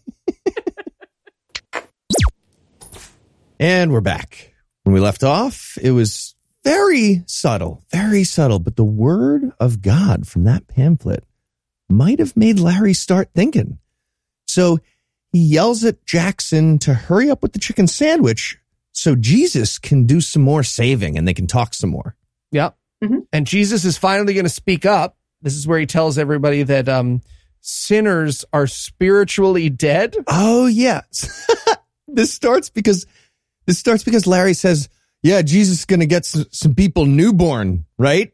This is the first time Jesus actually says something kind of a little bit speak uppy. He's like, it's born again, you stupid fuck. Which the rebirth joke was extremely stupid. Like, that's not what it reminds me of when like people try to write fake ransom notes and they're like, oh, I'll misspell inevitable. That will shoot them off the track. Like, that's truly what it just felt like to me. Yeah. This is how they misunderstand us. They use random words for things that are unrelated. Ha! Got you, atheists again. Right, yeah, and the table of atheists, they're all like, what's born again? What's Bible? Yeah, it's more of that. It's more of that nonsense. I also left myself a note. Hi, it's me from 30 minutes later. It got dark and I got a new laptop and I couldn't figure out how to turn on the backlit keyboard. Anyway, I had hopes for tonight and it's fucking 9 p.m. This is interminable. This is a 31-minute runtime that was interminable. Yes. I could not believe how long. Like, it felt so long. Okay, the way he describes, is that literally what they mean by born again? Is that we're just like basically ghosts walking around in like human shells without a soul? And okay, I'm so glad you asked Yeah, that. we're born sinners that are soulless until we get born again. I think that's what they're claiming. Well, I tried to look this up. I was like, that can't possibly be what born again means. So I Googled, what does born again mean? Mm-hmm. And turns out there are as many answers as there are denominations of Christianity. Well, that tracks. And they are all pretty sure they've got the one definition. So you're born again. What is the functional difference between like being a born again Christian and like getting confirmed into the Catholic Church? Are you still like relinquishing your sins or whatever? Great question. It Great depends question. who you ask on that one, because some of Yeah, those and- people are saying the other ones are going to hell for sure. Oh, yeah. All of the people are saying that the other ones are going to hell for sure. Yeah. Yeah. But anyways, he gets them with his, they're spiritually dead zinger. And then he's like, okay, but what about the people who are jumping around on TV? And Jesus is like, they're stupid. And that's where I was like, okay, movie, what side are you on? Because I'm pretty sure What is our point of view, movie? Jesus is looking for a nice, quiet dedication of soul to him. At one point, Jesus says, most people, it's really sad. Yeah, everybody's born a sinner. Most of them don't even know they're going to hell if they don't get born again. And then Larry is like, hey, doesn't that make God a giant asshole? And Jesus Christ has to be like, I'm going to answer a different question because it's a cut. Can we cut? That fucks up the movie, dude. What are you doing? Yeah. His response is literally, you should read the book of John from the Bible.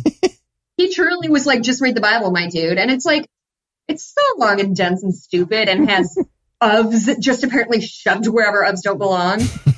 Yeah. The placement of the ofs is, you're really bothered by it. I'm a writer. That's all I bring to the table. So if somebody's going to abuse the English language and have a bad point of view, no, not on my watch. Jessica, don't you put yourself down like that. You bring Laverne and Shirley references. You bring putting Heath down for bringing up Bitcoin. You bring so much to this podcast. No one talks about Jessica like that on this show. Not even Jessica. So then he says that all the denominations in Christianity are meaningless, which again made me very much ask who this movie is fucking for. Sure. Yeah. I don't know what kind of like medium Christian that also believes in damnation is the long tail marketing for this film. But this is where we get Larry's greatest zinger. He's like, yeah, all the denominations are meaningless. And Larry goes, what was that? I can't hear you. I have something in my ear. End of roast. That's it. It's just, I can't hear you. Wait, I missed that. I was so confused. I was like, oh, what's in his ear? Are they going to address this? No. Never. No. Never. That was just a snappy ear-based rejoinder like I was talking about before. That was Larry being like, can't hear you. Boys, I watched this movie twice and missed it both times. Couldn't hear you. Got something in my ear. Everybody do the ooh thing, please, now. Rabble? Yep, got 'em. Rabble? Anybody? Got him. There it is. Thank you. Thank you. High five. Okay, and I have another item for our list of like atheist strawman, reverse strawman bullshit. Oh, I'm ready. It's when Larry says, when I die, I'll be standing next to God. And like, my brother in Christ, this is not what atheists believe. We're not mad at God. Not believing in something means we believe it's not real. I don't believe in the tooth fairy because I learned it's not real, not because I was mad that Brienne got $5 for her tooth and I only got one. Yeah. That's not how history worked. You're not like, when I grow up and I could stay up as late as I like, I'm going to confront that tooth fairy and tell her just how little I believe in her. Tooth Fairy needs to learn how inflation works. You really need to buy, whatever. It's fine. This far, no further, Tooth Fairy. Also, true or false, Larry is like one Let's Go Brandon bumper sticker away from calling Jackson boy or something worse. Yes. Again, like I said. He is rude to Jackson in a way that feels so racist. And I'm not sure if it's supposed to be racist or just the fact that he is like treating a black man poorly just kind of reads even worse. Yeah. Boy, I want to watch Jackson like finally lose his mind on Larry, and I do not condone violence, and yet. If there's okay, see, and you're back out again. Here I was defending you, that cutting room loving floor. you, welcome you into this space. This is a violent space. You're the friendly ones. We're the unfriendly ones. Okay. I'll get myself in line. Just name which Supreme Court justice you would kill first, like if you could get away with it. Amy Coney Barrett. Love it. Really fast. Yes. Oh, I've thought about it a lot.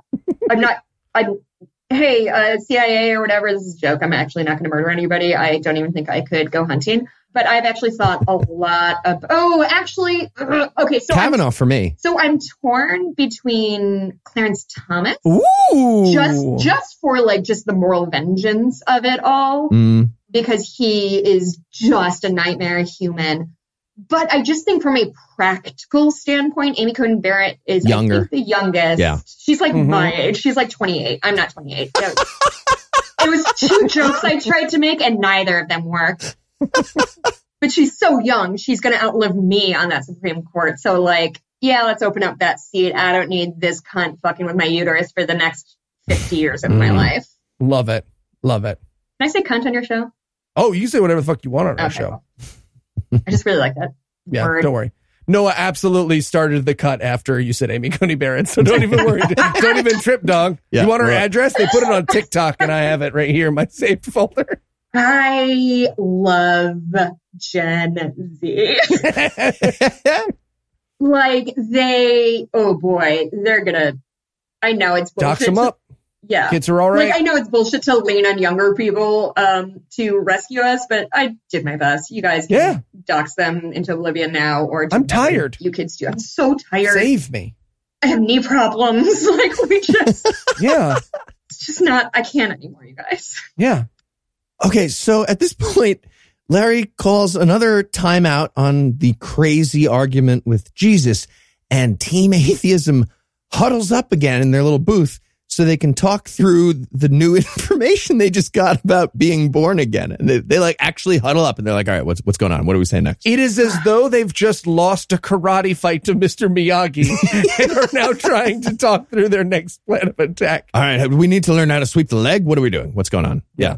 I will say my favorite part of this terrible movie comes up in this part. They give me a little poultice called a dangling modifier joke. And boy, oh boy. This is your favorite part of the movie. We love dangling modifier jokes in this family. The joke is as follows. They were asking about like, oh, is Jesus coming back? And he said, oh, John said he's coming back soon. When? Tomorrow? Jesus is coming back tomorrow? No, John told me tomorrow. Like, first of all, that joke didn't work. Wait, how did it work? It did not. Because he said, Jesus is coming back. Oh, yesterday. When did he tell you? Jesus is coming back yesterday? No, he told. Okay, the joke doesn't work. Sorry, guys. It's okay. It's okay. They failed. It's the movie's fault and not yours. It's the movie's fault. No, it was like, when is Jesus coming back? Riley told me Jesus is coming back. When? Today. Jesus is coming back today? Oh, that's what it is. No, Riley told me Jesus is coming back today. Yeah, That's the bit. that's the joke. We got it. Everybody got that? They nailed it. To be fair to the movie, they nailed that. Okay, at least the internal logical. Yeah, but then he brings it over to Jesus. He's like, hey, when is Jesus coming back? And again, the movie tries to take itself seriously. He's like, soon there will be trouble and lies and upsettingness. You guys know scorpions and fucking locusts and horses? I know that's confusing. It's going to be rough. Yeah. Okay, listen, Larry and his henchmen, if they had a lick of sense between the three of them, you need to stop fucking with this skinny white dude with a serial haircut and like 60% of a goatee who is quietly speaking in proverbs and adages that are getting increasingly dark and intense and violent. This man is about to snap, and you know he has an AK or whatever on him somewhere. Yeah. If this wasn't a Christian movie, he's wearing Larry's skin as a coat by the end of it. Oh, boy.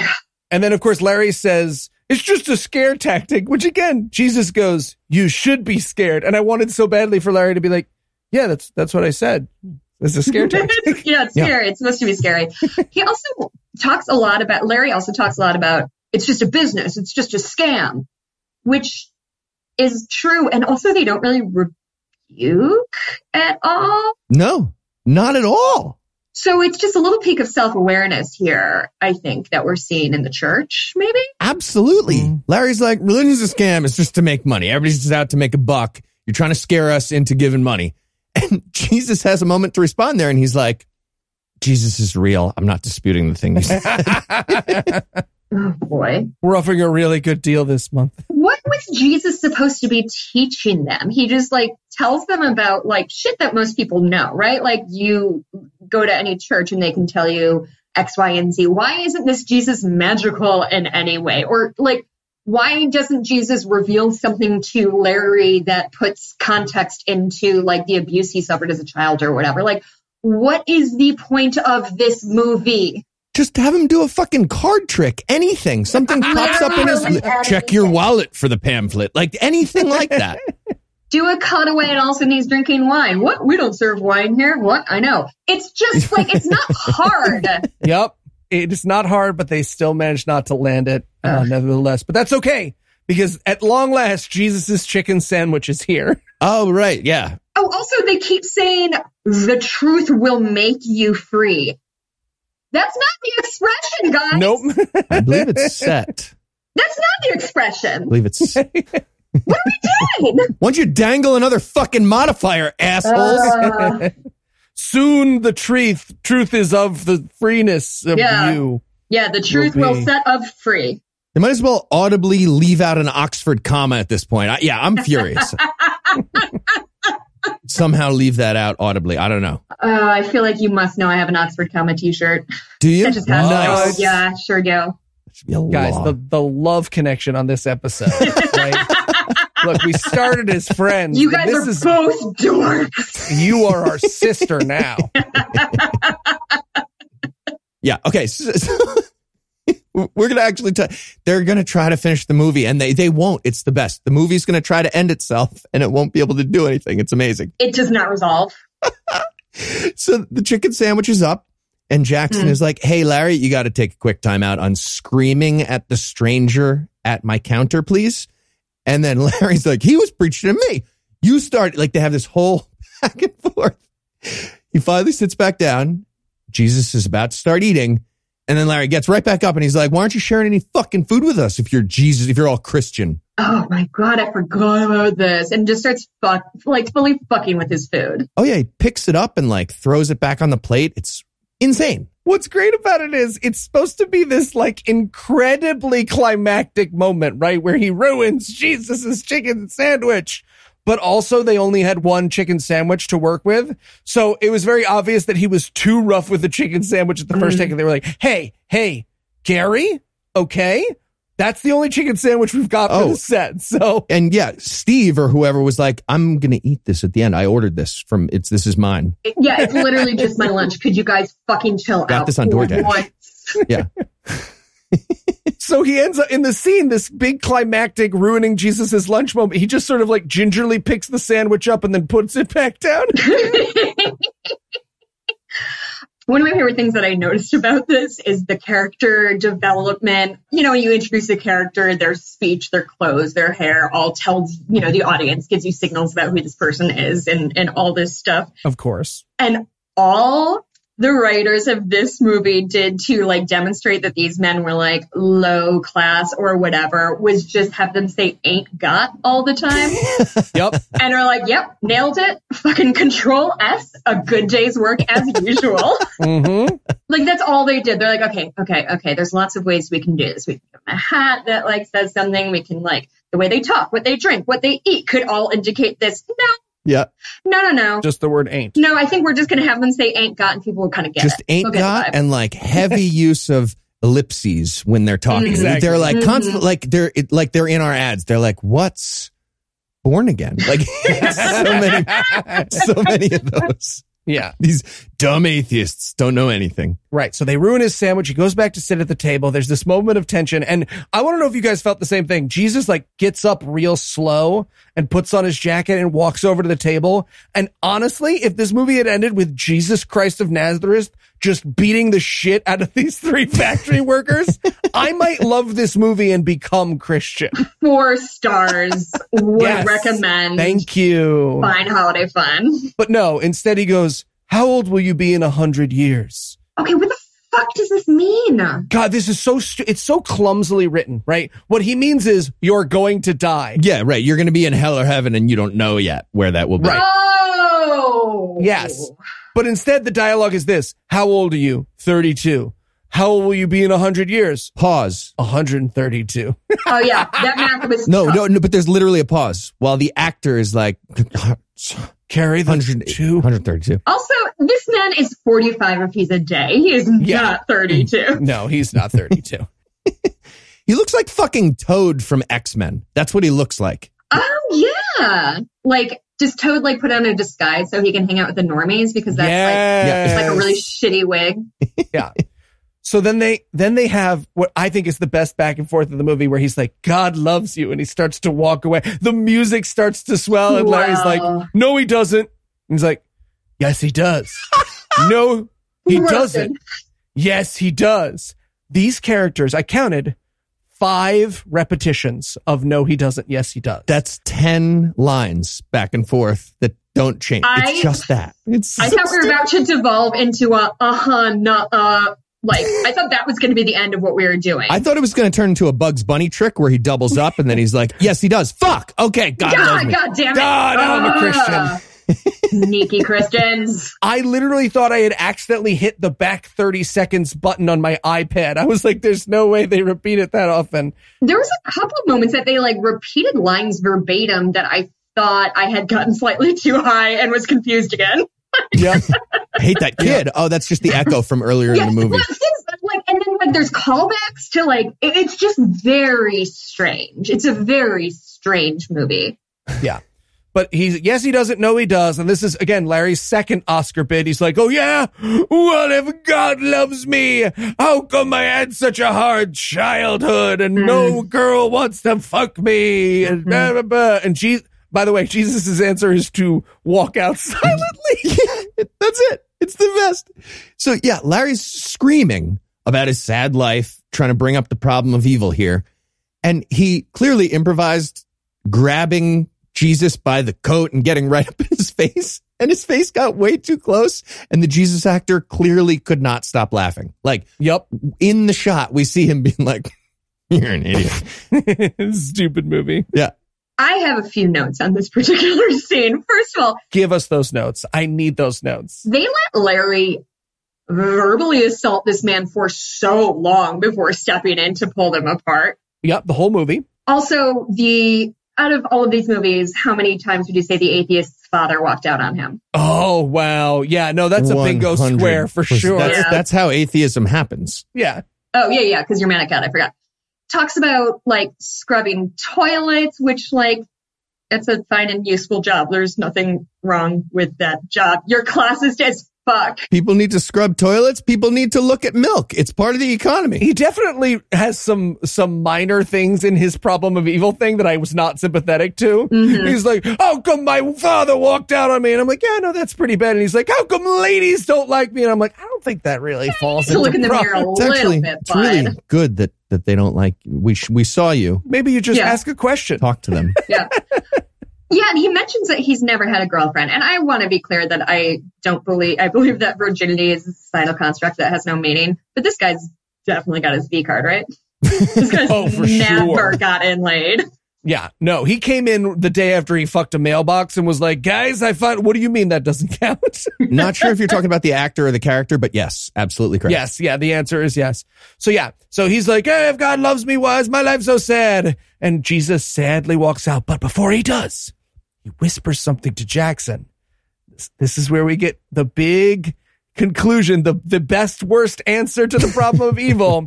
He's like, what was wrong with that guy? And Jackson says, Jesus just paid your bill. And you can see the actor who plays Larry being like, that's the end of the movie? I don't have any more lines. Are we done? I think that you somewhat misrepresented their interaction, because my read of it was they were trying to chase after Jesus, but we're so hung up on not paying the bill that they couldn't leave. And so he was trying to leave and was like, I need to pay before I can leave, because suddenly he's very concerned about being a courteous customer to Jackson, who he's been yelling at all night. Yelling at and threatening, yeah. And so they're yelling at him, what's the bill? What's the bill? And then, like, for 30 seconds, he allows these terrible men to scream in his face before finally being like, Jesus paid. And it's like, you could lead with that and really have saved yourself some spit in your face, bud. Like, you don't have to pause for dramatic effect if you don't want to. No. You're unsafe. But that, just to be clear, that was the movie's answer to the problem of evil, by the way, is like, your life has been bad, but don't worry. Christ nailed himself to a cross for you, so you're squaresies. But Jesus paid for your $4 cheeseburger and your Coke. Yes. Congratulations. Are you Christian now? Did you be Christian now? They actually show us another Bible quote here. Romans 5:8. But based on the movie, Romans 5:8 is saying, like, okay, Christ died for us and our sins. That is in the quote from Romans, but also maybe bought us a burger at a diner, paid for that. So, like, in the do you even think they thought about a metaphor? Oh, no. That the metaphor is the sins are the burger? The sins are the burger. Wait, will you read that quote for me again? Oh, Romans 5:8. It said, Yeah. Jesus Christ fucking died for us, I think. Oh. Something like that. No, I didn't write down the exact quote. Blah, blah, blah. Jesus died for you. Yeah. Because honestly, I want to look this up, because maybe this is like going to unlock This is going to unlock the movie for us. the Let's do movie it. for me. Live Okay, Google Romans with us here on this 5:8. podcast, folks. I also have the Wikipedia pulled up. There's nothing interesting in there. While we are still sinners, Christ died for us. Therefore, since we have been justified through, this is not a direct translation. This is just somebody editorializing, which is bullshit. How'd they do with, like, modifiers and stuff? I don't want to talk about it. But God demonstrates his own love for us in this. While we were still sinners, Christ died for us. Wait, isn't that John 3:16? No, apparently it's Romans 5:8. John 3:16 is... John 3:16 is for God so loved the world. That he that he gave him his gave only it to begotten us. son that he might die so something. that whoever forgive our believes in sins. him shall not perish, but have Yeah, eternal so life. I got King James version. But God commandeth his love towards us. God damn it. In that, while we were, oh God, this is the perfect quote to end this episode. I really want you to listen to this, Jessica. I want you to try and diagram this fucking sentence. But God commandeth his love towards us, comma, in that, comma, while we were yet sinners, comma, Christ died for us, period. What is the but referring to? What's the however to start that? To whomst God did die for. You. Cross references John 3:16. There you go. Yeah. 15:13. Greater love has no one than this, that he laid down his life for his friends. Like, Burger King 4:8. Your way right away. There you go. so these people are all reading this gobbledygook, but they're like, I can't remember pronouns. Like, what is going on with the brain capacity of people who seem to be able to understand this very dense, archaic writing, but like don't understand that like gender is not a binary. I don't know. I just have a lot of questions. And Great concerns questions. Great vis-a-vis concerns. Christianity, I guess. Okay, so I learned nothing. From that. Yeah. I don't know. Honestly, it seems like if you're not atheist, Jesus won't even buy you a burger. So it's a weird message. I don't know. Yeah. All right, I think that's going to do it for Late One Night.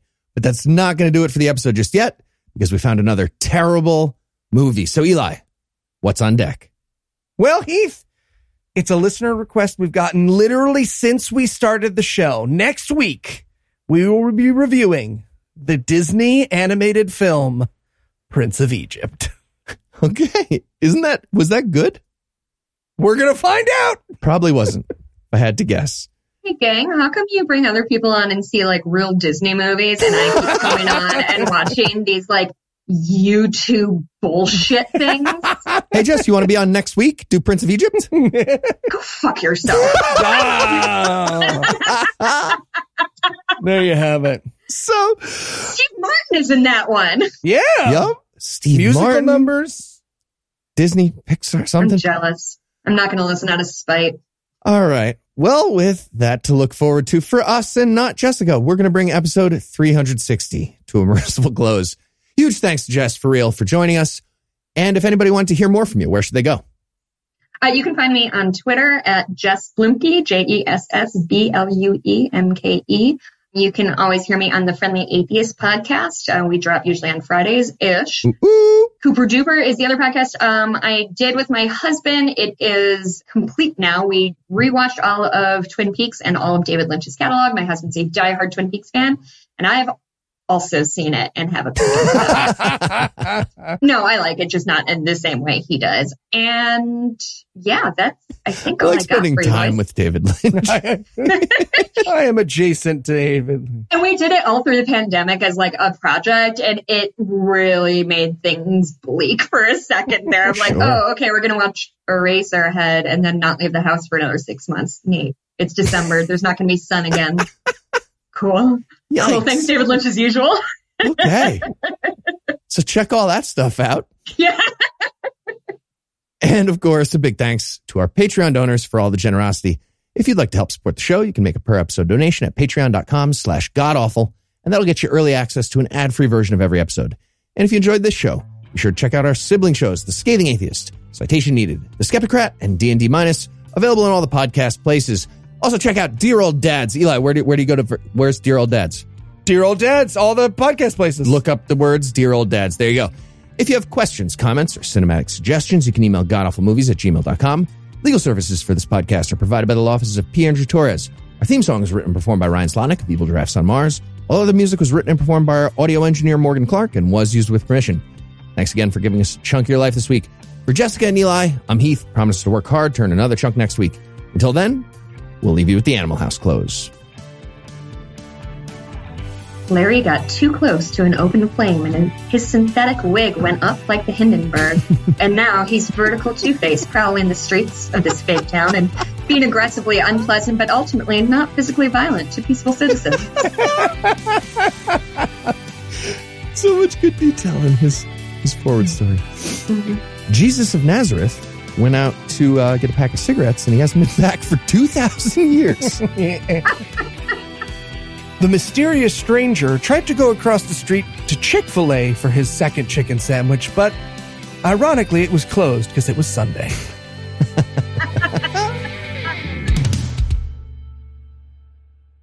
All right, we're all recording. Zencaster looks like the backup is recording now. And Jessica, you've done this before, but just to remind, I'm going to do the 5 count here. So join us on 4 and 5 to line up the tracks.